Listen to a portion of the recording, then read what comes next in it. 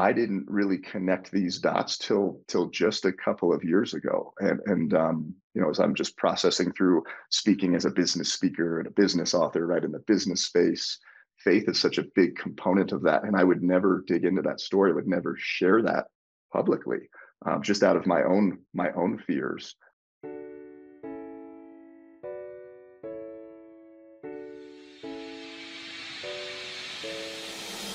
Welcome to Give a Heck. I am your host, Dwight Heck, and for much of my life, lived my life in quiet desperation, wondering how I was going to pay the bills, take vacations, save for retirement, and one day wondering if I would get off the hamster wheel of life and have purpose.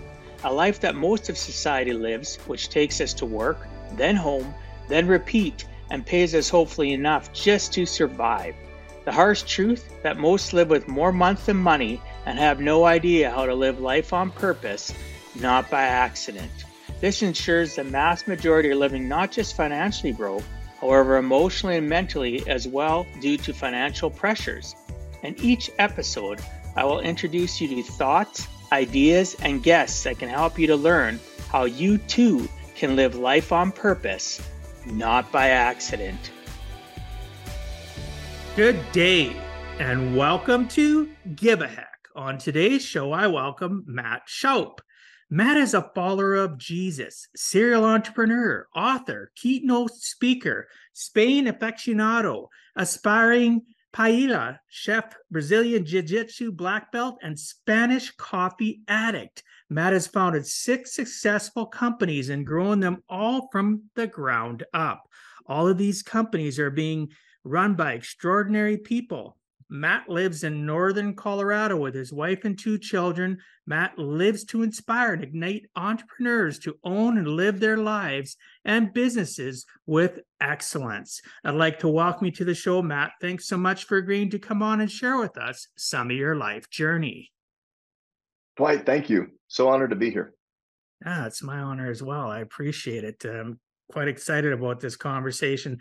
For the listeners, I got up one day and all of a sudden there was a package at my door, and Matt sent me some coffee and a French press to make the coffee. And we're going to talk a little bit about that throughout the podcast and his addiction to coffee, which I can totally appreciate. For those that watch, I don't have the syrup kind of coffee like you. I just, I'm not that cool yet. But association is everything. So you can rub some of that. We'll get you there. Once you try this, you're going to love it. You can rub some of that off me. So, just a very cool person. It's the first time I've ever had a guest send me a present. And I really appreciate that and can respect the connection that it created immediately once I opened the box, and a big smile on my face. And my son was standing beside me and he's looking like, "What'd you get, Dad?" And I'm telling him, "Well, look at this." "Well, who sent you that?" I said, "A guest." "I guess it was on your show." "No," I said, "in the future." I thought it was great. So thank you very much. That's very, very kind of you. So one of the things that I focus on with a person is their origin story. It can be as long as it needs to be, from your earliest recollections to where you are today. People know, like, and trust us better when we're vulnerable, and that's one of the things we're going to talk about as well. And throughout this conversation is your book and vulnerability and being able to share stories. So I imagine your story is going to be phenomenal. So start wherever you feel comfortable, share whatever you'd like, and go as far as you would like, and we'll delve in from there, please. Yeah, I love it. Thank you for having me on and letting me share that. And I'll open with my origin story. At one level has the origin story of how I got into business and found my passion for entrepreneurship. But there's a deeper underlying part of just my journey as a little boy and what I went through and how that played into the future today. So I'll share the I want the little boy story. I want resume. The little boy story for sure. I will. So I'm going to share the one that's, this is how Matt found business. But then, some of the things that I really pulled out of that I get a chance to share today to really help people, because it's important to know that your early experiences as a child, like that, imprints beliefs and ways that you view the world and behave in the world. And everybody has it. and getting really clear on that, and then being able to help use that to make other people's lives better is such a beautiful thing. But I'll share that I grew up in New Jersey till I was 10 years old. And my early recollections of New Jersey is we were in a school environment that was very mixed. There was a lot of different races and socioeconomic classes and groups and cliques per se. And I remember being in school being really scared to go to school because I got bullied a lot. So that was kind of my daily experience, was catching whoopings on the playground. But when I got into the classroom, was really, really brilliant. I was really good at math. I was very creative, and I'd finish that schoolwork early. They wouldn't give me enough or any more schoolwork. And I was a huge fan of WWF wrestling. So me and another buddy, we'd have wrestling matches in class. We'd get into trouble, get kicked out of class. So I was labeled this troublemaker when in reality I really was brilliant, and my brain was just moving too fast for the environment that I was in.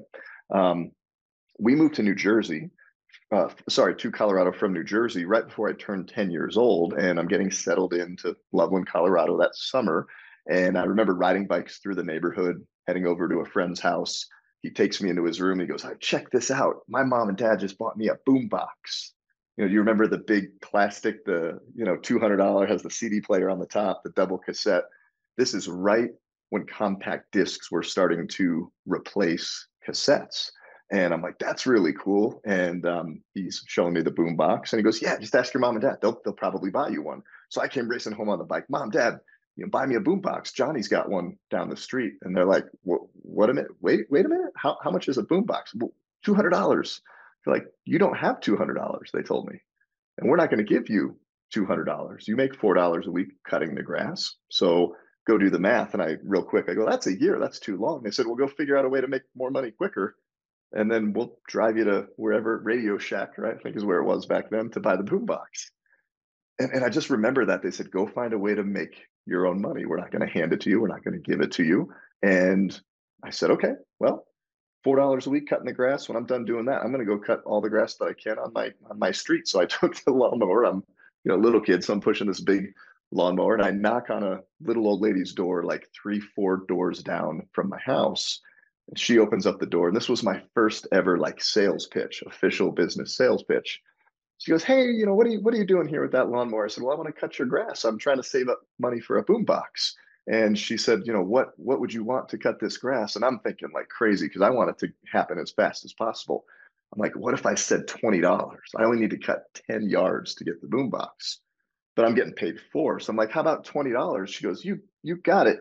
You got it, little guy. And if you do really good, I'll give you a tip." So I immediately 5x my income, right? I go from 4 to 20 and cut the grass. I get the 20, I get a tip. She goes, "Come back next week and do it again." So I'm like, "That's $80 a month. Yeah, it's $250 for the summer, for the season." And then I just continued to knock the doors. So that for me, Dwight, was my first sense of some validation and some certainty and some reward. So this is kind of the deeper story underneath the business story, right? Started a lawn mowing business, made a couple thousand, bought the boom box, cool. But like that was really rooting in me this kind of this programming and relationship with money, right? Which stems from business. So I found out I'm really good at business. Lawn mowing turns to snow shoveling, turns to candy peddling out of my locker. So I'd open up my locker door and have all the shelves of Reese's Pieces, bubble gum, and I'm just competing with the school store in middle school. And they shut me down. They suspended me for that and really came down on me. So I got in trouble. My entrepreneurial dreams were crushed. And then I just went back to school and was figuring, hey, how am I going to make money? Because I was really, Dwight, chasing the money. And I figured, hey, the more money I can make, the harder I can work, the more I'm going to be accepted and loved and feel safe and feel secure and feel certain. So that programming is really starting to build. And really that was my start in business. And then that passion for entrepreneurship was reignited again my freshman year of college at Colorado State University. So I went through middle school, high school, worked some hourly jobs. I graduate, I go to Colorado State University, and a guy comes into our Monday morning 8 a.m. biology class. And I just spent the weekend doing, college weekend endeavors, right? Studying very, very strongly. No, I was out partying. So I come stumbling into Monday morning class, and the guy says, "Hey, I got a little note card." He's like, "If you want to make a bunch of money in the summer, learn about marketing, sales, business, fill this out. We're a summer internship. We'll teach you all about business. You get to use our money and our experience." And then he says, "Oh, and I made $30,000 last summer, this sophomore, junior in college." So my eyes lit up. I filled the card out, and I got recruited by a college painting company.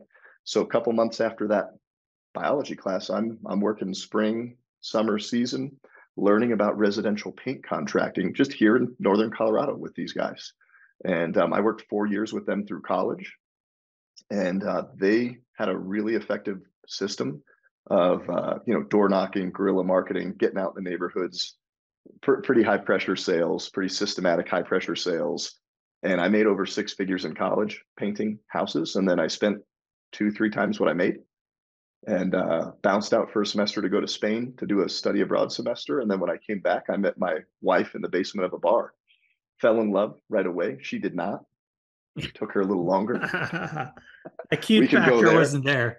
It wasn't. No, I had more hair though. I still have the dimples, had more hair. The ears weren't as mangled, but I don't know. It took her longer to reciprocate. But no, when we married in 2004, I had left the college painting company thinking that, painting's great, cool college type of business, but I want something more prestigious. Painting's not sexy enough. It's kind of a summer, sweaty, dirty, seasonal job. I'm going to go be a banker. I'm going to be a mortgage banker. So I've got the suit and tie, literally land in a bank in Windsor, Colorado as a mortgage loan officer in 2004, 2005, just absolutely hating life, totally hating life.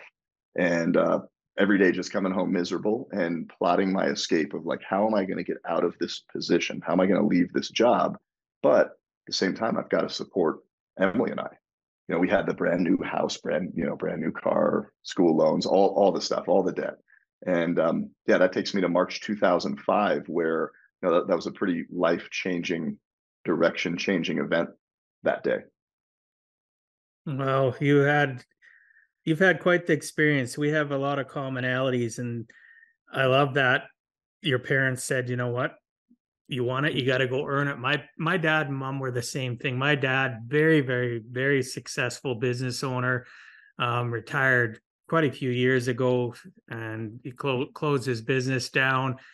But when I was growing up, he said to me, he says, "You deserve a few things in life: love, shelter, and food. We're giving you that. Yeah. Anything beyond that, you've got to go work for it." And he made Yeah. I have two older sisters and myself. We all had jobs like throughout school. My first experience being an entrepreneur, like yours, being mowing lawn, was paperboy. And people say, "Well, Yeah. that's not really being an entrepreneur." Sure, it is. I got doors slammed in my face when I tried to collect Hmm. money. I had to make Yeah. sure I had to have my own checking account when I was 12 years of age, because I had to write checks to the national newspaper that is in the city that I live now. But at that time, I was in a small community of 10,000 people. I had to go out and all weather 7 days a week delivering the paper. Yes. And, I had to, literally people peeking through the window looking to see it was me, and they wouldn't answer the door. And I was such a kind kid that I'd deliver for them 2, 3 months without getting paid before I'd finally Yeah. cut them off. So I learned Hmm. lessons already way back then, just like you learn lessons, mowing lawn and then going into shoveling snow and just stuff like that. And there's a lot of people that don't appreciate their lessons that a parent can teach us, right? And Yeah. I look back then and I think to myself, well, fine, I'll do that. I'm going to prove to you. And I'd always spend it all. I'd make all Did this you? Yeah, I money, was and wondering. I'd make this money, and I'd go out and buy whatever. I'd go to the local Radio Shack. I'd buy a tape recorder. I'd buy these electronic things because for a while in my life, I also was very heavily into electronics and actually went to school for electronics engineering and graduated before I ever got into my current financial practice 21 years ago. And, just the different things that I learned throughout the process of it leading up to where I am now. Our origins are so important. They really were our Yeah. stepping stone to our success today. I like the fact, though, you talked about the fact of making six figures through college. And then I Yeah. believe I was reading too, though. So you ended up being like a couple $100,000 in debt because you spent it all. And so Yeah. throughout Yeah. that process, you married your wife. Did she know you were in debt? Were you one of those people This, that shared it with her? so this is crazy, right? So I was obviously the big spender, had no financial blueprint at all. I just didn't know how to manage money. Nobody ever taught me how it works. I just knew how to make it, and then I knew how to spend it, and it was cool. Emily was the real conservative one. So when we got married, we did not talk about it. We didn't sit down, and nobody had encouraged us to compare, financial sheets, bank statements, things like that. And I started podcasting a lot 4 or 5 years ago going on. And I remember sharing this story of the amount of debt. And I think the first podcast that ever came out, I shot it over to Emily. I go, hey, check this out. I was on a podcast. And she's like, we had what kind of debt? She had no idea literally till 4 or 5 years ago that we were in that space. And it just shows like where we were in our communication level maturity, or say lack thereof it in marriage. We were just new to this whole thing. So no, she did not know. Well, and part of the problem Yeah. is the highest failure rate for marriages in not just North America, the world, is due to lack of communication over money, and Yeah. people that hide things, and not intentionally, they just it's the status quo for them. They just keep on moving forward. So the biggest thing we need to do in society today is, like, I know when I got, you know, unfortunately I'm divorced, but at one time I was married, have 5 kids. We ended up, you go through marriage courses before we got married, and that's something they should have taught. Just like our school Yes. systems fail teaching people the basics of money, there some school systems are getting better in North America. There are some great programs that are out there that I talk about, where schools can introduce them to teach people about the rules of the money game, the budgeting, the goal setting. But unfortunately, there's no real good courses for people to enter into marriage in a way where they have everything laid out on the table, so that that Yeah. person, because I've had clients that it's destroyed their marriages when the other person finds out, right? At least for Yeah. you, it was Yeah. cleared up by the time your wife found out. That's a positive. Yeah. Well, we went back and talked about that, and I said, "Well, how in the heck?" Because I remember, sitting on this. We had one couch in our condo, this little broken coffee table, and every Sunday I was like doing the bills and figuring it out. She's like, "I saw you doing that, and just figured you had it taken care of." And I let her know, "Hey, we paid the school loan down, we paid the car down, boom, boom," as the business took off, and we started becoming successful with our painting company. I was handling that, and she just knew it was okay. But yes, she didn't understand that severity of how bad, how big the hole was that we were digging out of when we were digging out of it. Oh, yeah. But good for you for being tenacious in life and realizing that even though you set aside the painting business to go become that suit person, because I went through that phase in my life too, to realizing what you had your hands on that you had learned, because you learned, like you Yeah, mentioned, the guerrilla marketing. You learned all this different nuances of a business, which could have been applied to many different businesses, but you choose to go into the painting world, and now I have 6 businesses, which we're going to talk about shortly here. yeah, I want to digress a little bit here and talk about, I have heard many amazing stories in life of how people discover Jesus, right? I'm a yeah, Christian, as we yeah, talked about. However, imagining yours to be one of the more interesting after I was reading up on you yesterday and wanting to connect with you before we have this podcast. You discovered Jesus in the back seat of a police car, brother. Please share I what did. transpired and led you to Yeah, discover Jesus as, in all places, a police car. yeah. It was wild. Um, the first introductions that I had to God and Jesus growing up. So way before the police car, right? I was 19 in the back of a police car, and I'll get to that. But it was a lot of people that had a lot of judgments and conclusions about God and about Jesus, that he's fake, he's false. People that follow Jesus are hypocrites, Bible thumpers, they're prejudiced against certain group, right? But like name the whole list of objections. So I just grew up in an environment where that's what I heard.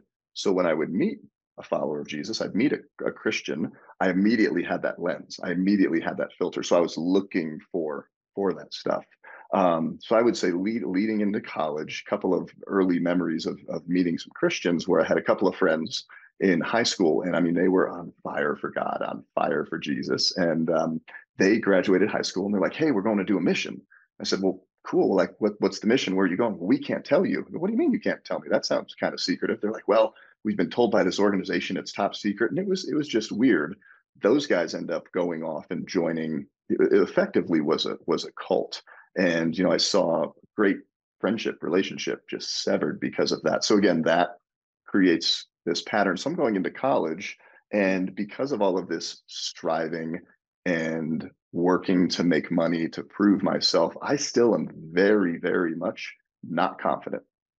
So you put me in a sales situation, I'll go sell you something and I'm confident there. But whenever I was not in that environment, anywhere else I was in life, outside of that little business bubble, I was very much concerned what people thought about me, just really, really not confident, and just carried a lot of pain and hurt from my childhood. So you get to college. What do you do in college, right? Hey, what are we doing Friday night? You don't live at home anymore. You're in the dorms. Let's go party. Let's go drink. So leading into college, I was introduced very, very quickly to obviously more alcohol, but really all the drugs that were going on back then. So literally freshman year of college, I'm going out crushing a 4.0 GPA because I can get through the school. But my Thursday night till Monday morning, I was wrecked, I was wasted, I was high, and I should have been dead like many times over going through college.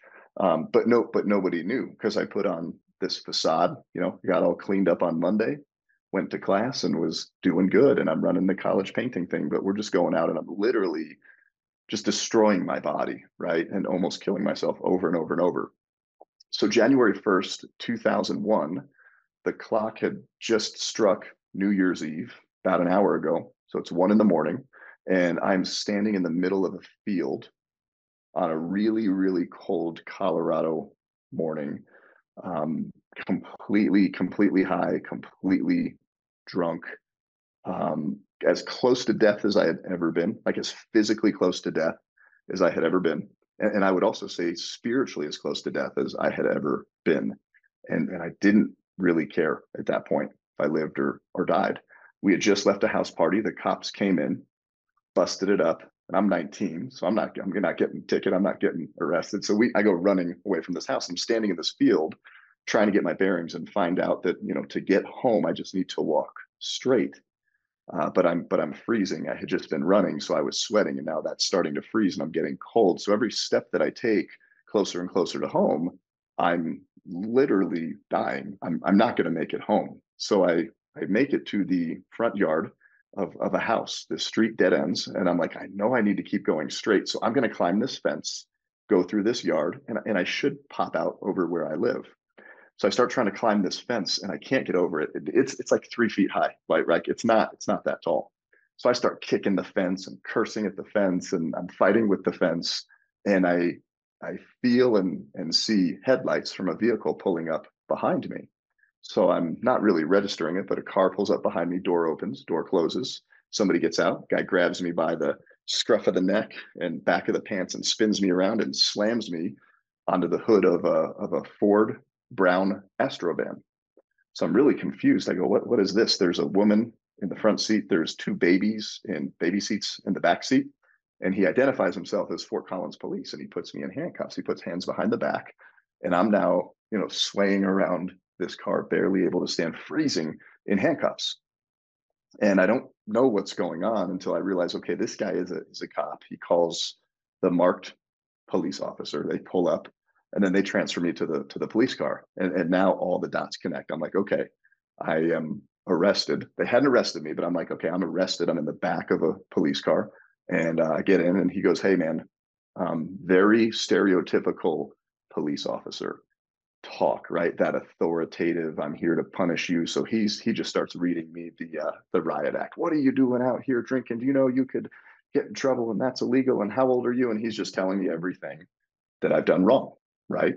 Just like a lot of other people, a lot of other Jesus followers that I had run into. Here's where you've sinned. Here's where you're wrong. Here's where you're going to hell. So, I'm sitting here we go again. And he's like, do you want to go to jail? Do you want to go to the drunk tank? I said, no, I don't. And he goes, look at this computer screen in my car. Here's all the calls I need to go on. It's a bunch of guys like you that I got to go scoop up, and it's a lot of paperwork. He goes, can you tell me where you live and how to get there? And I'm like, I think so. I go, can you just go straight like through the yard? He goes, no, like you need to tell me street by street where to go. So he pulls out of the neighborhood and I tell him how to take me home. And for most of that car ride, it was either quiet, and anytime he spoke, it was just he was very annoyed, very judgmental. And I'm like, hey, at least I get to go home, and I'm warming up. So he pulls into the parking lot of this apartment complex where I live, opens the door, gets me out of the car, and he actually lets me out of those handcuffs right there. And he starts to walk me to the door. He says, "I'm going to walk you to the door." And he takes his hand and he puts it in the middle of my back, and he's just guiding me to the front door. And all of a sudden, all of that power, control, authority coming down on me, judging me, ridiculing me, like which is what I felt in this car ride. It immediately changed. He goes, "Hey, Matt, before I let you go, I just want to let you know why I was so upset with you in the car." And he said, just a couple of months ago, and he was from another department. So he said, a couple of months ago in another city, he goes, I picked up a kid that looked just like you. He was your age. He was in college, and he was doing drugs and he was drinking, and I don't even know what the heck this guy was doing. But in the process of picking him up and figuring all this out, he passed away. So I didn't get to drive him home. I got to drive him and hand him over to the morgue, and then I had to go over and tell his parents at their home that their son just died. So again, like, dude, this guy does not, Dwight, he does not quite quote a Bible verse. He didn't say the name of Jesus. There's none of that going on. Then he says to me, he goes, I just want you to know, whatever you got going on and why you think you need to be doing this, you're loved. And there's people out there that love you. And I want you to know that. And he said, I hope next time I see you and run into you, you're making better choices and wiser decisions. I think it was. And then he takes me to the door. Again, he didn't give me a track. He didn't give me a little mini pocket Bible. I didn't wake up, with a Bible in my back pocket. He just said, you are loved, and sent me on my way. And I'll tell you, all of my college experience running into Christians that portrayed Jesus and the Bible and his teachings, to me, all I saw were the people that were judging me. So I think because I was so strongly judged, that's all I looked for and all I saw. And I didn't realize there was this other group of people, maybe more so than I thought, that were loving me and encouraging me along the way in this faith walk. But that police officer, what he did that night, that really removed the scales from my eyes, or just that filter through which I viewed a relationship with Jesus. And I wake up the next day, I'm extremely sick, I'm extremely hungover. Like I almost died that night. We had, I mean, all the drugs, all the booze, just it was wild. I'm surprised that I made it through that night. And I wake up that next day and I'm like, that's as close as I'm ever wanting to come again to being almost dead. That guy had the control, the power, the authority to punish me, to condemn me, to take me to jail. And he didn't. He gave me grace, and he gave me kindness, and he gave me love. And that is what the story of Jesus and what he did is. And at that point, like, that's where it clicked for me. And I'm like, I need to make a decision. And then I read 2 books that week, because then the logical part of the brain comes in and it's like, no, this isn't real. This is not real. This is fake. So I read Lee Strobel's Case for Faith and Case for Christ, from literally January 2nd to January 13th, as I'm going back to school doing my thing. And somebody told me, this was a Jesus follower. I go, I still don't think this is true. And he goes, oh, well, you should read this, because this guy went out to prove that, and I think you'll really like what he proved. And not telling me what the book concludes with. So I read those two books, and then on January 14th, 2001, that's when I made the decision and the commitment to give my life to Jesus, and I did that. That's amazing. One of the things that I keyed on, you talked about the fact that the cop himself, the police officer, never talked anything directly about Jesus, about God. But really, at the end of the day, when we're at our lowest points in life, God sends people to us, whether we accept him or, want to understand that there's something bigger and brighter and more powerful than us. That's what happened to you. You were just more receptive at that point in time because of I think because, in my opinion, because of the demeanor of the way you told the story of the cop and how he shared with you. He was vulnerable. Back to that storytelling we talked about before I hit Yeah. record. He shared with you and it connected with you, whether you were Yes. drunk, stoned, blitzed, whatever. It was just an opportunity where finally you were willing to be open to it. It was because of that story Yeah. connection. Wouldn't you agree? I would, and I feel really looking back on that. I mean, God had brought so many people to my life, in and out of my life, and through this story up to that point. And it was what I conclude is, just love somebody where they're at, even if you feel as a follower, as a believer, I don't want to thump them over the head with the Bible or the word. Just show them, tell them, let them see, let them feel that they're loved, and that's going to meet them where they're at, and that's going to impact their life. And this officer showed up in a way that I needed to be spoken to, the way I needed to receive this at that time in my life. And it's really interesting because I didn't really connect these dots till just a couple of years ago, and as I'm just processing through speaking as a business speaker and a business author, right, in the business space, faith is such a big component of that, and I would never dig into that story. I would never share that publicly, just out of my own fears.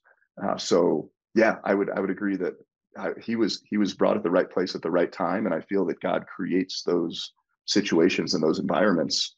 And just remember, just to love on people. Don't judge people. You never know what somebody's going through, and how when you have the decision to be kind, even though it might be really hard to be kind, or not, just choose love, choose kindness.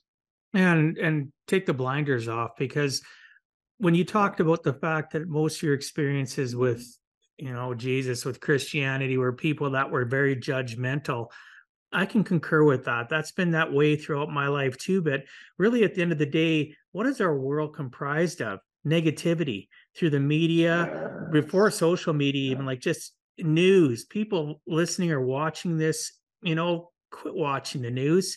I'm not saying you can't stay up to date on life, but it's not. It's poisoning you. It is for those that believe in the devil, right? Evil exists, and it's always stronger. Just like when you're upset about something, you'll tell 100 people that you're upset. You'll give something a Yes. bad review, but when you're excited about it, why do you only tell two or three? So the Yeah. kindness factor needs to amplify to that 100 times factor of people spreading judgment, negativity. And Yeah. I'm a work in progress. Like Matt, I'm not perfect, but I continue along my journey with Jesus and with Christianity. And those that are listening or watching, because I do have people that aren't God fearing, and that's fine. You can Yeah. worship and do whatever you want in life. But at the end of the day, my message would be kind, be humble, stop listening to the news. And what are your associations? What are you listening to besides the news? Do you have negative friends, family? Do you have things that are Yeah. constantly making you feel bad? When you leave a room, if you're not feeling happy and glad, there's something wrong with the associations in that room. And you need to really Yes. reflect. You need to really start to become self-aware. I'm not saying it's easy. I'm not saying it's hard either. It takes effort. It takes work. If you'll take effort and work to learn how to accomplish anything in life, why not accomplish working on the 6 inches between your ears, to where Yes. you can literally look at people and find the goodness and be kind? You Yeah. may be harsh initially, but the end result is you're doing it in a compassionate, kind way to get across your point. And that's what God wants for us. That's what Jesus was doing. He was always turning the other cheek. I'm not saying you need to physically turn the other cheek and get Right. beat down, but sometimes you just need to be open and receptive that there is a lot of kind, good people out there. That religion, organized religion, is it great? No, there's broken things about organized religion. Yeah. Let's be real, Yeah. because a lot of it's controlled by people that are judgmental and negative. Find your Yep. tribe. Find your people that are willing to resonate and have open conversation that is non-judgmental, that is supportive and helpful. But anyway, I'll get off my soapbox. No, I love it. And you made such a great point that really stuck is the 6 inches in here, like what you let in there and what you let resonate and play, the story, the tape that plays, and then it sets up like it's paying rent and setting up space in your head. That really becomes how you view the world. And then, okay, now you view the world, you have those lenses. Now everything you go out, that there could be great, kind, loving, caring, amazing people that support you, they love you, they're cheering you on, but you have this lens of, doom and destruction and despair, whatever it is, right? Whatever you carry. And you're just going to see that, oh, well, they're just doing this because they want to get ahead. Or, I remember this one time 3.5 years ago when they were kind of impatient with a server at a restaurant. They're jerks. That's all fake. That's all fake. Right. Like I've been there. So just be really careful what is in your mind. And then once you can understand the stories you put in and the lenses you have and how you perceive things, you can go back and change that. And you made a great point, right? Like the people you spend time with. I will stop conversations when they're not going anywhere positive. I was on one yesterday and I'm like, you know what? I'm going to end this conversation. I got to go. And the person was really like really shocked. I go, this is going nowhere good. It's not going to do any of us or the people that we're making this decision for any good. Just ended it. But being really conscious of that just at a small level and making those adjustments makes a huge difference. Well, how can we serve humankind, mankind, if we don't protect ourselves and Yeah. start to realize and understand those triggers that a conversation is starting to make you feel? Being really self-aware of our present body, of what's going on, not Mm-hmm. just between our 6 inches, our physicality, and then realizing it's okay to say, you know what, I'm done. Yeah. Right. I Yeah. can appreciate your point of view, Matt, but at this point in time, it's not conducive to me moving forward and you and I Mm-hmm. moving forward. It's making me feel not the greatest. So, Mm-hmm. I'm going to exit stage right. And, Yeah. Yeah. maybe it comes to a point where it severs a relationship Yes. or it resets the relationship, and you put up boundaries for that person. See, I find myself when I've had those circumstances where I've had to put the brakes on, it severs it. It may temporarily, we may think that we Yeah. can recover it, but sometimes those people aren't in the same headspace as me. They aren't in a place in the journey where they want to understand, accept, realize, and admit that they're faulty. There was only in my Mm-hmm. life, there was only one person that was on this earth that ever walked that was perfect, and it certainly isn't any Yeah. of us, and that was Yeah. thousands of years ago. So Yeah. if I can admit I'm not perfect, but and I know I'm a working project and I do all the steps to correct that and associate with great people like you, I stand a chance, because when Yeah. I say that I stand a chance of bettering myself so I can better others, be kind and humble. Yeah. Yeah. And Right. that's why we're here at the end of the day. I mean, I remember the day and the period where I really started making a shift in the greater purpose of business, right? That it's there's P&Ls and there's profit and there's income and there's all the money and the numbers, but if we have an opportunity to serve people, to take part of our story and pour that into the lives of other people and contribute to them and take the lessons we learned and not like hold them in and be selfish with them, but it's like, here you go. And that's what's been so fun in the businesses that we now have. We get to do that in different ways with these different businesses, but I didn't always think that way. Even though I turned my life over to God at 19, he immediately stripped some things right away, right? Like the drugs. I didn't touch drugs after that. Literally, the minute that happened, that's not a thing. What I did the next weekend, though, I went out drinking again the next weekend.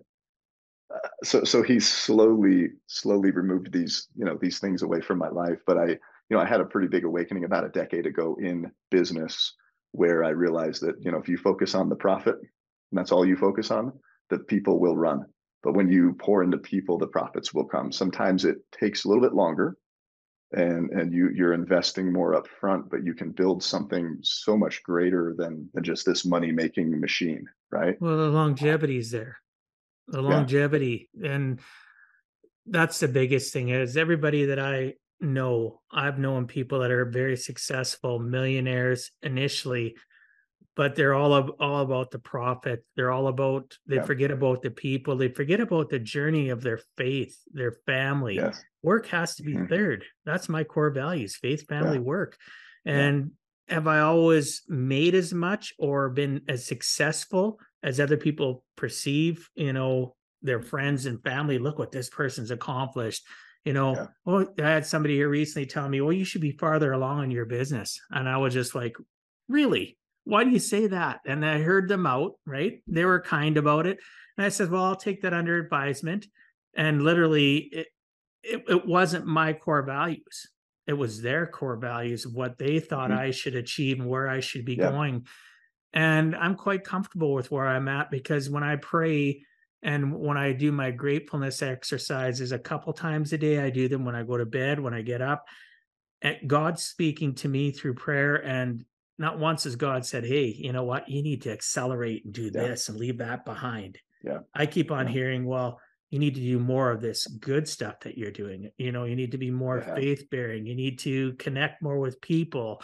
And I'm always taken care of. Even my lowest financial times in my life where I've been in debt, Yeah. similar to yourself, or felt like I was on that hamster wheel of life, I Hmm. was always pulled away from it because I'd always pray.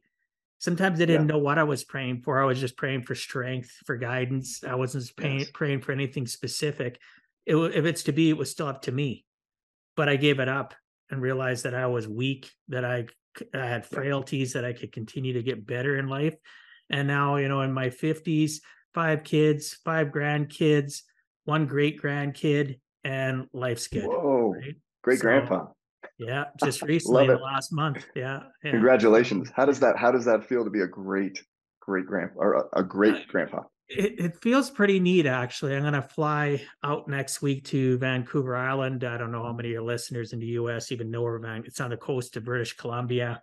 Mhm. That's where he lives with his girlfriend. I want to go meet my great grandbaby. Right. So I'm taking That's next week amazing. off. I'll Congrats. take, life's in session. I'm not going to chase all this money and forget about the journey of life because I see all these people that chase the money and then I'll ask them, well, what good happened along that journey? And they're just like dumbfounded. They can't tell me anything because Yeah. they were so focused, that, and they missed their kids growing up or they missed their significant other. And they just, Mhm. there's so many things great about life. If I passed away today, all the money doesn't matter. Yes, Yeah. You don't estate get to take planning's it with you. yeah, Yeah. estate planning's great. Leave stuff to my kids. I give them stuff now. I rather help them now than wait till I'm gone because I don't know what Yeah. day God's going to call me home. So I live for the journey. I live for the life. I live for that faith, family, work. It's worked for me now for, close to 30 years. It gets better as the progress Yeah. goes.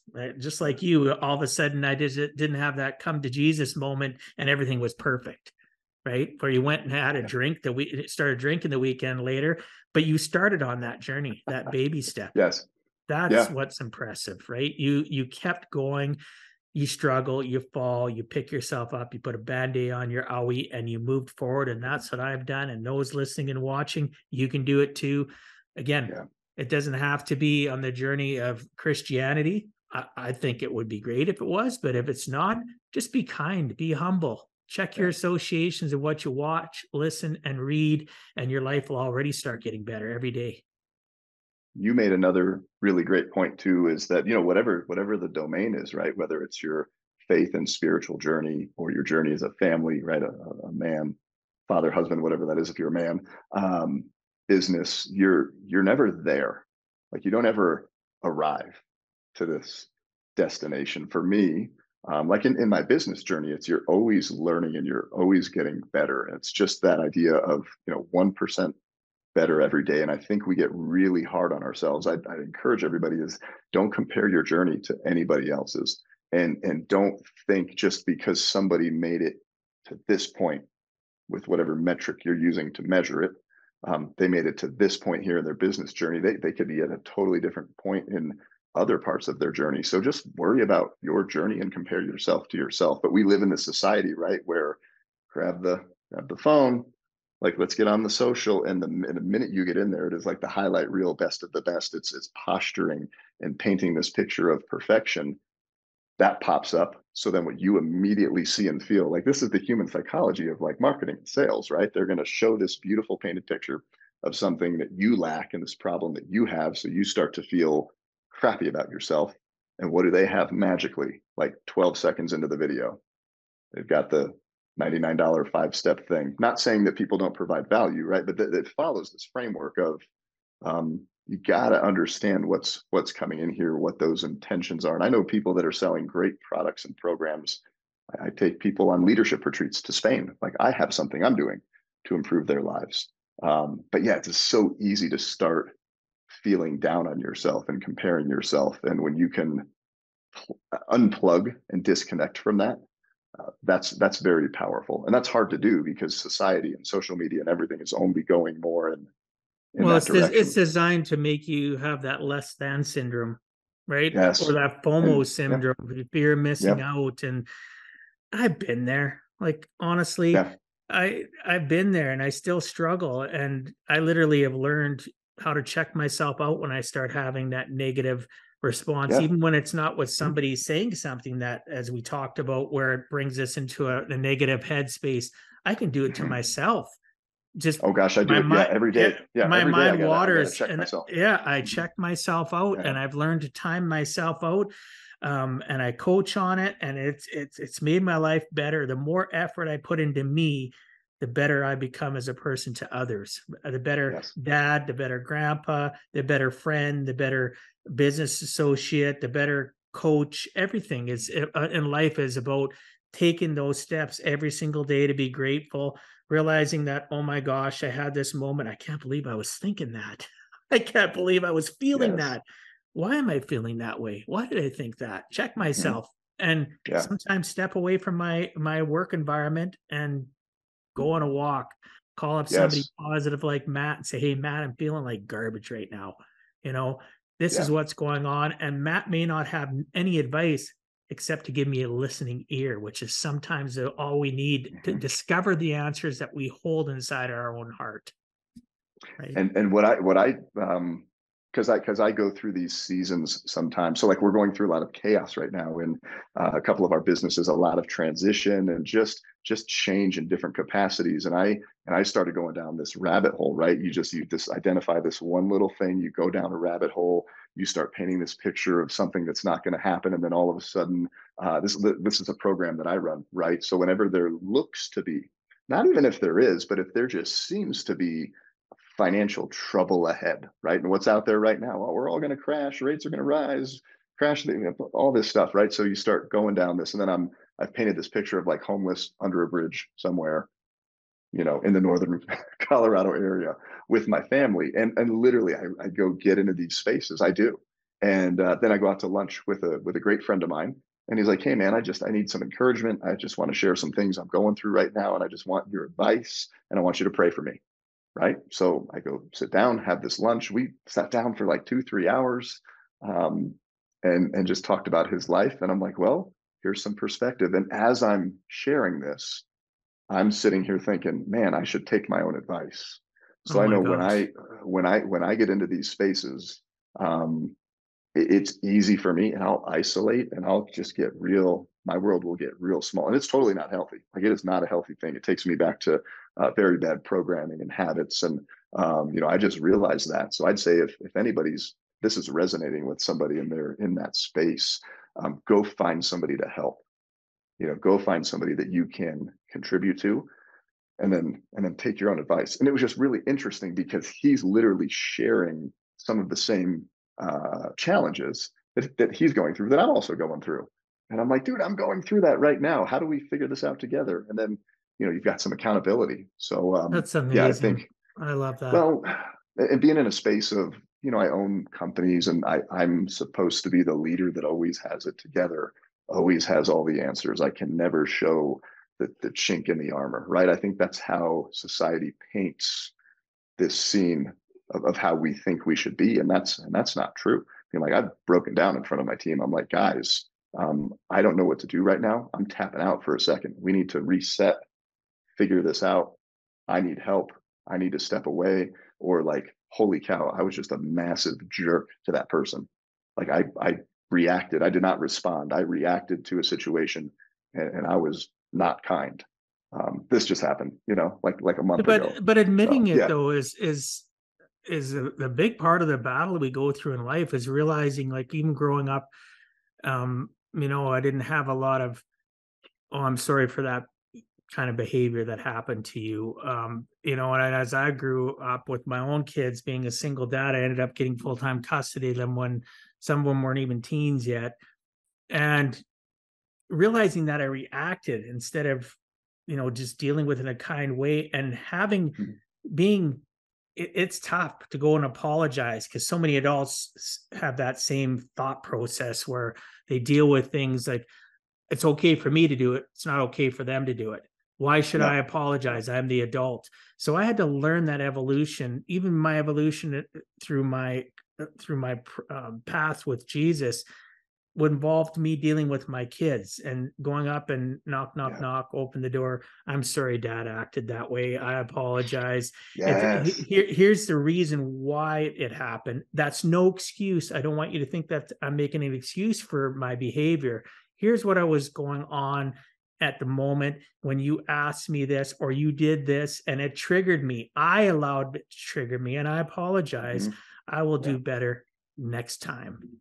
Right? yeah, Apologizing can start, an avalanche of connection and trust, and we don't mhm, realize it because it ties back to being vulnerable. And those yes, listening or yeah, watching, never be afraid to apologize to somebody younger than you. Don't ever think you've oh yeah, arrived, as we talked about, or that you know it all. Somebody younger than me, let's say in their 40s, I'm in my 50s. Oh, I've learned more than they know. Like, don't have yeah, that kind of attitude. I used to. It yeah, does not serve you. yeah. Yeah. I love Brazilian Jiu-Jitsu. So where my mind is going as you're saying that, and I'd love to share. We'll Sure. park some time while Absolutely. we're Go here. ahead. But Yep. I've trained Brazilian Jiu-Jitsu for a number of years, and that journey, how I was introduced to it, how the journey of Jiu-Jitsu transpires in everybody's life. It's one of these things where you're never there, right? Like you think the black belt is there, and then you realize, oh wait, there's like 9 degrees of a black belt above that, and black belt means you're just kind of learning the fundamentals after 10 to 15 years of training, and it's you're constantly humbled on the Brazilian jiu-jitsu mats. But what I was going to say too is I would say as a father, I love sharing my story as a man to other men about how to be a better father for your kids, and that is a huge thing. I screw up parenthood on a daily basis. And I know where my triggers are, where I'll be short with the kids and I'll overreact. And there's a huge difference between a reaction and a response. A reaction is something hits you and it's that knee jerk. You don't take a minute to breathe and it's just mouth opens and something comes out. And I know what mine does. It's usually not nice. It's not kind. It's short. It's not well thought through versus the response. It's whatever comes at you. Take a breath. Okay, what happened here? What's going on with one of my kids right now to where they would have behaved, said, not said, whatever it was, and then just like take a breath, try to figure out the movie that's playing out, and then respond. And it's just a huge difference. And yeah, I find myself apologizing very, very frequently. And it's a good thing. It doesn't mean that you've lost authority as a parent or that your kids don't respect you.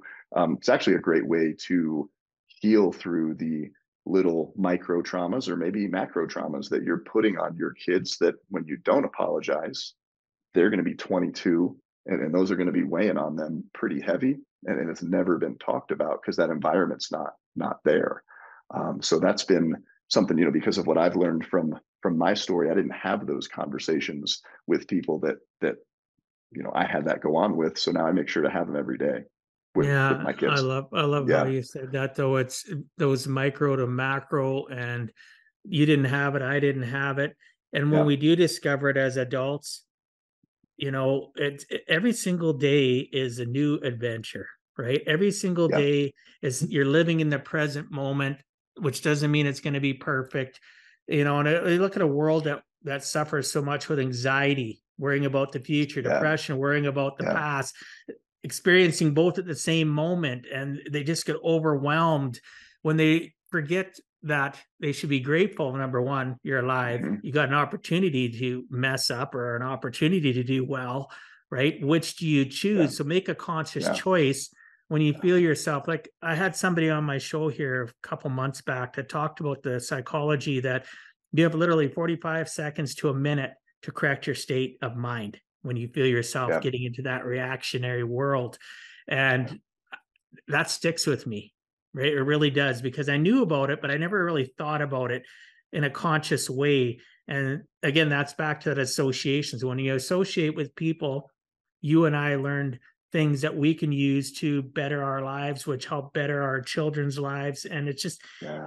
you don't want them getting to a point where, like I was 21, 22, as you mentioned, the age where I'm thinking about all this garbage that I experienced growing up. Bullied. Yeah. I was bullied like you, had severe health issues, had an Mm. overprotective parent, had one that wasn't overprotective but was a workaholic, and the list goes on. Was there valuable lessons I learned from them? Absolutely. Like you, Yeah. though, I didn't really discover them till I was 20 years Yeah. later after the Yeah. fact. And it's okay to sit back and reflect. And if you're unsure about the story that you're telling yourself about your past, talk to people that were around. Ask them. Yes. Sometimes Yeah. we need to correct our stories because our brain is a really creative thing to protect ourselves and tells us It what is. we want. And if we're getting fed a lot of negativity, that story our brain's telling us is negative focus. So don't be Yeah. afraid to check in with other family members, Yes. siblings, aunts, uncles. Hey, and somebody you trust, obviously. You don't want to talk to somebody that's just as negative as what you're thinking, Hmm. right? No, it is, and I encourage, especially with everybody across the board, right? I'm in the business leadership space, faith space, and my story attracts a lot of faith-based men typically that have gone through some sort of trauma, and I mean we've all gone through trauma, but yeah, going back and just peeling back the layers of your story. So, example, I have a business owner come to me and he keeps capping out in his business. He's capped out at just this revenue level and he can't get past it, and every time he does, it's scary, and there's some kind of thing that he figures out a way to screw up and sabotage. So we just start, peeling all that back, all the way back to, I go, hey, have you ever, what's your earliest memory of when you went for something big and it didn't work out? Like literally went, and he goes back to 5 years old, shares this story where he went for something big, it didn't work out. And what were you told, or what did you hear? And it's like, don't go for anything big, because the world's going to screw you. It's not going to work out. That's just how God made it. So don't even try. So literally 30 years later for this guy, he's in this scenario in business where he just keeps hitting this ceiling. And he's like, man, I had never gone back and thought about that. So then he started pulling back and looking at other parts and pieces of, his earlier years. And he's like, oh, and then this happened here. And now this is why I carry this program. And then, oh, this same thing reinforced this one. So he's sitting here at like 32, 33, living as if he's still 6 or 7, trying to grow a business 10 years into the future. Yeah, well, Yeah. and I love how God says this, or God, this means this is what God intended. So many people speak for God, right? Hmm. And they Hmm. really don't know what they're talking about. It's Yep. so negative and really evil centered, not intentionally to be that way, but it Yeah. is. It's not conducive to our growth. And really, we need people such as yourself, helping him check in with himself, so that some people aren't strong enough to do it. Initially, I wasn't. Been coached lots. I've gone through lots of different leadership things where I've had to discover myself, but I still am not arrived, as we talked about. I still need to Yeah. talk to other people. My Yeah. podcast is great for that. It helps me, like our conversation today has helped me check things about myself that I've forgotten that I need to check, even if it's only been from Yeah. yesterday. It doesn't No, matter. absolutely. And we've never arrived in any sense of any domain. Like we can always be better. Like we can always be better till the day we die. And I think what I want to leave behind is showing that to my kids and their kids, and for you great grandkids. Just I am focusing on this journey of being better and honoring God serving other people. And yeah, we're hypocrites. Like, and we're going to totally screw it up every day. We're going to say we stand for this and believe in this, and then something's going to just get us where it knows it can get us, and and we're not going to show up perfect, and that's okay, and nobody is. Imposter system, pardon me, imposter syndrome is real, right? Yes, It yeah, creeps in. We think we're doing well. We get so many accolades, people that are saying, well, you're doing great things. You might get a good, nice comment or a review, whatever. And like in regards to my book or my podcast. But then again, back to that evil always seems to be centered party in our brain. And somebody will say something negative to me, and I go back to that helpless little bullied kid. Right? It's just yeah, like, yeah. I'm not worthy, right? What made me Well, think I could make a difference? one thing I'd love to share, it's just on my heart right now, Sure, go was ahead. speaking to somebody last night. I called a friend of mine up, and she and I were going to talk about a business engagement and a business proposal. I said, "How are you doing?" She goes, "Pretty crappy." She said something else in terms of the vocab, and I'm like, "Oh, sorry." I go, "What's up?" Well, this was just a business call. I'm like, "What's up?" And we're on the phone for 30 minutes, and she just shares, whoo, just unleashes um, trauma, taking back to like her childhood and why she's having a really hard time today, like 40 years later. So I'm just listening to her, and I'm like, "You're not the normal, regular person that shows up, just the tone, the energy, the words being used." And I said to her, I said, "How old are you right now?" And I think that is she's like, "I'm 5 years old right now, going through this trauma." And it got pulled all the way up to, she's 50. It got pulled all the way up to this comment that this person made that had hurt her X amount of time ago. And I think that's a great, when you find yourself spiraling into negative state, negative thought processing, you're homeless under the bridge, right? And I'm just saying this to remind myself of this too, selfishly, is like, what age are you right now? And who's speaking that, whose voice is that you're listening to, and at what age? And I think that's been very powerful, because it's easy to get pulled and snapped back to your more formative years where you went through something. Oh, yeah, Yeah, exactly. We're going to get into talking about your book. We're going to run out of time yeah. here. But one of the things I know I did with my book, tied to back what we were just saying, was the evolution of that. What age am I? And my whole book is my origin up to where I am today in business. And I talk about the bullying. I talk about the Yeah, different things that I experienced. I unpacked it. It was one of the most cathartic things I'd ever done. Was very humbling and yeah, hard to do though over a 5 month yeah, period, dealing with the editors, sending it back and forth. it yeah, was it was yeah. really it was really emotional. I'd read it and go, what?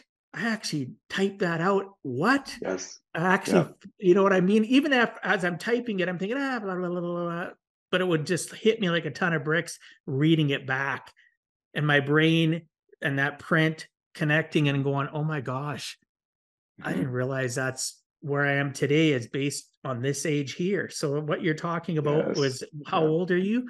So powerful, listeners. Listen to that again. Rewind this and listen to that part again, because it is so true. When you're reacting or you're feeling lousy, what age? What age are you feeling? Because really, at the end of the day, you look. I had somebody on. This was in the first season. She's in the UK and she specializes in childhood trauma, and where Hmm. our cutoff is, and our emotional life at 7 and 8 years of age has just floored me when we were talking about it, because then I did more research about it to think about the fact that we default back to a certain age consistently as adults. And when you Hmm. realize it, then you unpack it. And that's what I did in my book. So, I Yeah. really want to discuss your book, right? Your Let's do it. Amazon best-selling author of Painted Baby, connect with Yes. clients through brave and vulnerable storytelling. I love coaching people myself on being vulnerable in life, whether it's dealing with family, clients, how, help others to know or continue to know, like, and trust us. What truths have you discovered along your entrepreneurial journey of why vulnerability works?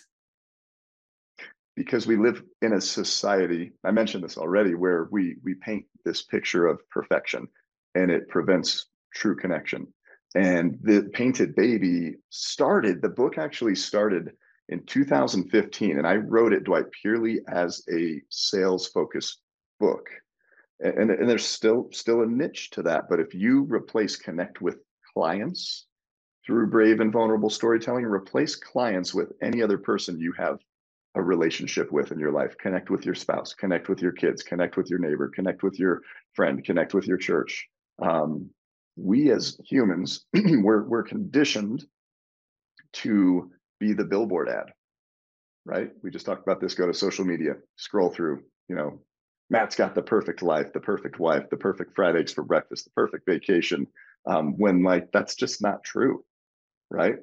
6 hours ago, I woke up this morning. I was having a really tough day waking up because of some challenges in front of me, but I didn't post that on social media. But when you sit down with another human, and we start to posture, well, Dwight, how is it going? Well, I closed $27,000 in business, and boom, this is great. And then I've got this vacation coming up, and we're trying to meet this standard, right? And then I'm sitting here with you. Then I start to feel bad. So what do? Well, I need to posture up, and we think that's actually building a deep relationship when it's like, no, hey, Dwight, I'm not doing great today, man. Yeah, I woke up early and I had some fears that I let get into my mind, and it took me to some places where it shouldn't have. And I just need to talk about that right now and maybe talk to you about what age I am feeling right now. And you go, oh man, like Matt's human, right? We all have what I call the pretentious bio, right? You're on Podmatch, so you're searching bios because you want to have a great guest that has accolades and they have credibility and they have things to share that are important. They need to have done things. But in between those lines, those moments of failure where when you can capture that and share that with somebody, like that's how we connect as humans. And I actually found this out in a really crazy way as I was walking into like one of the biggest sales appointments that I was ever in front of in my painting company. And I walked in with, the shiny marketing brochure of a tip top A+ 5-star reviews. And I'm trying to close the deal with how great I am with this client. And he literally takes my marketing brochure and he throws it across his desk. He's like, this is crap. You know it. I know it. I want to know about a time that you screwed up a job. Why don't you tell me about a 1-star review or a not so happy client? And I had never been asked this before. Like we live in a society where the marketing will make you think about the lack, but you don't want to go talk about the lack. You just want the quick fix to bridge that gap. So back to the sales appointment, I told Bill, said, well, fine. You want to hear about a time we screwed up? I said, we actually painted a baby. Do you want to hear about that? We had a paint sprayer on a job site explode as we're getting ready to spray a door on a residential home. And the mother, the owner of the home, is standing there with her 9-month-old baby right behind the painter as the paint gun explodes. And it absolutely covered everything around that whole area with paint, including the baby. So like, that's a bad day at the office. And I was forced into this moment of sharing this story. And what happened when I did is not only did it engage the customer, but he's like, you're the kind of guy I want to do business with. This whole time that I've known you, and we had done other business before, he's like, you've always done a good job. There's never been an issue. And you say you have integrity, but how hard is it to show that you'll do the right thing when there's not the wrong thing to be done? And by showing somebody your worst moment and how you handle it, it actually shows more of what you say you're made of than the times that you come through with stuff all the time. Wow. That is an Yeah. amazing story. And like And I I'm told you, consolidating it pretty yeah, short of time course you too, are. Of course but the people listening or watching, do what I did last night. Go get the book. I bought Thank it you. on Audible. I plan on starting to listen to it actually today. I usually have 2, 3 books going at a time, depending on how I feel. They're all different types of book. Sometimes most of my books are nonfiction, right? They're basically based on real life. There's a personal development aspect to it. It's a feel good thing, because at the end of the day, I'm not saying fiction books are bad, but my life has been more focused in the last 30 years. I started my personal development journey in 1993. This is my 30th year in personal development. And I find that when I'm at my weakest, listening to others' trials and tribulations and how they've gone past it and what they're doing to better themselves, makes me have those aha moments. Like I've had so many of them during our conversation. So I appreciate that. One of the questions I have too in regards to your book, it was part of something I read, is why is bravery not a weakness like society would have us believe? So I define bravery as like you're scared to death as you walk into something. It's not being fearless. It's very uncomfortable. And my answer to that, I mean, I think it is an honorable, commendable trait being brave. So I mean, I don't know that society says it isn't. I think it's the admission within that you're stepping into something scary. Oh, that guy's so brave. Look what he or she is stepping in front of to accomplish when there's so much adversity, so much in front of that person. It's like, I am scared to death. I am scared to death. So I think I don't know. Would you say, Dwight, that you think it's stated in society that it's not, that bravery is not? Well, on a daily basis, depending on what you're confronted with, the facade of Yeah. society, Yeah. they're very judgmental. They're Mhm. people like, look what that person's done. They've put themselves out there. Look what they've accomplished. You hear more of, look what they're putting their family through. Look what they're putting themselves through. So, Mhm. that bravery aspect throughout my lifetime in business or just dealing with Mhm. the human condition of people, there's more negativity surrounded around what people see or what I would believe is bravery than there is, strength of it, of the conviction of the fact of that they're putting themselves out there, they're being vulnerable, back to that Yeah. storytelling aspect, or Yeah. whatever the case may be. I think, and we're kind of intermingling bravery and vulnerability, but I would say in a society where, like, you look at marketing, you look at business, they're painting this perfect picture, this ideal scenario of where things look at this perfect life that you could be living if you buy our product, use our service, and then you're like, no, it's not always that way. And I just think we live in a condition, in a society where we're supposed to show up and always be the most buttoned up version of ourselves, and we know it's not true. Like, everybody knows it's not true. Everybody knows that they're walking around as, the marketing brochure, but on the flip side, they've got like the disaster, right, of whatever happened. And when you see somebody go first and take that step and make that move, there's going to be two reactions to it. There's going to be people that go, that is great. This person let their guard down. They were brave in being fearful, and they presented and shared something with the world that is going to open them up to be judged, right? To have people make conclusions about them, right? When I go out and I share my faith and I share where I was, somebody goes, well, that's not true. That's not real. That's not what really happened. I think putting yourself out there, it encourages other people to go put themselves out there as well. But you are going to be open to that ridicule and judgment, mostly from people that aren't brave enough themselves to be vulnerable. So I definitely think there's maybe a jealousy or a judgment aspect from others that you're going to get. I wrote a whole chapter about that in the book. Is when you decide, hey, I want to change my story. I want to change how I'm showing up, and I want to capture and craft and communicate my painted baby story. So one of my worst moments, biggest failures, biggest letdowns, and how that actually shows who I am at a higher level. There's a chapter. It says feedback matters, but not all of it. Everybody in the world, 7 billion people on the planet, can have feedback and an opinion about how you put yourself out there. But you've got to remember who you're here to serve, and then why you would want to share that vulnerably with somebody. So it's got to be to serve somebody, right? Like, none of this is to try to garner more attention or benefit for me. This is to serve other people. Yeah. And we can't serve when we're just being perfect all the time. We can't serve when we're buttoned up. It just creates this wall of, I can never be what this person is, so how can this person help me? And then they drop the wall and build this bridge of connection. But again, it's back to the fact of bravery, is not a weakness. It No. really is something to help us connect. It builds our tribe of people that know, like, and trust us, and we know, like, and trust them. Being brave can be scary because, like you said, we open ourselves up to ridicule, we open ourselves Mhm. up to judgment. But the people that are ridiculing and judging you, sometimes we're listening to it through our mindset of back to what age are you, or we're seeing it Yep. through our rosy glasses. So it's so much more in depth than we can get into, obviously, Yeah. as we wrap up this show.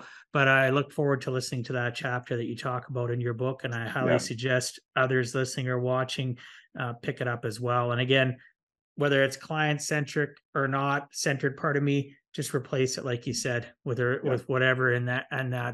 in that scope. So, Matt, if you had to give our listeners one last closing message, what would you tell them in regards to giving a heck and never giving up? Yeah. Is you never know how close you are to that one more step or one more piece of action that's gonna like get you over the mountain, right? And just get that traction that you need. And I just see so many people stop short. Like a lot of what we've talked about today, right, is just living in this society where there's all of this coming at us, and maybe we haven't arrived or gotten to where we've wanted to go. And you're just like, you're one step, you're one phone call, you're one podcast away, and just literally keep going. Don't give up, because you could be a lot closer than you think. And if you are, you have God in your life, and faith is a part of your life, is boldly share and declare that faith in your life, because it literally can change the life of somebody else, not just their life here, but their eternity. Like that police officer, what that guy did and said, I don't know what the intentions were, but that kindness and that moment, it changed my eternity. So just Yeah. consider that when you're going out and doing business every day. Yeah. What's your intent? Yeah, I love that. Thank you for sharing. So our time is almost up, and I want to respect our listeners and your time. However, before we end, can you please share with the listeners and those watching what's the best way to reach out to you? Yeah, best way to find out about me, connect with me, is my website. It's mattshoup.com. I'll make sure that goes into the show notes. People that are new to listening to my show, go to giveaheck.com, hit on the podcast portal button. You will see a picture of Matt, and below that it will be the abbreviated show notes, which will include his social media links as well as his Yeah. website, so that you can reach out to him. Any last final words before I wrap up? No, I love you guys. And Dwight, thank you so much for having me. It's been an honor, and I really enjoyed the time today. Keep doing what you're doing. Thank you. And I appreciate you as well. You continue Thank to you. do what you're doing as well. Showing up is on a daily is a decision. So I appreciate you. So thanks so much for being on Give a Heck, Matt. I appreciate your time and sharing some of your experiences so that others too can learn. It is never too late to give a heck.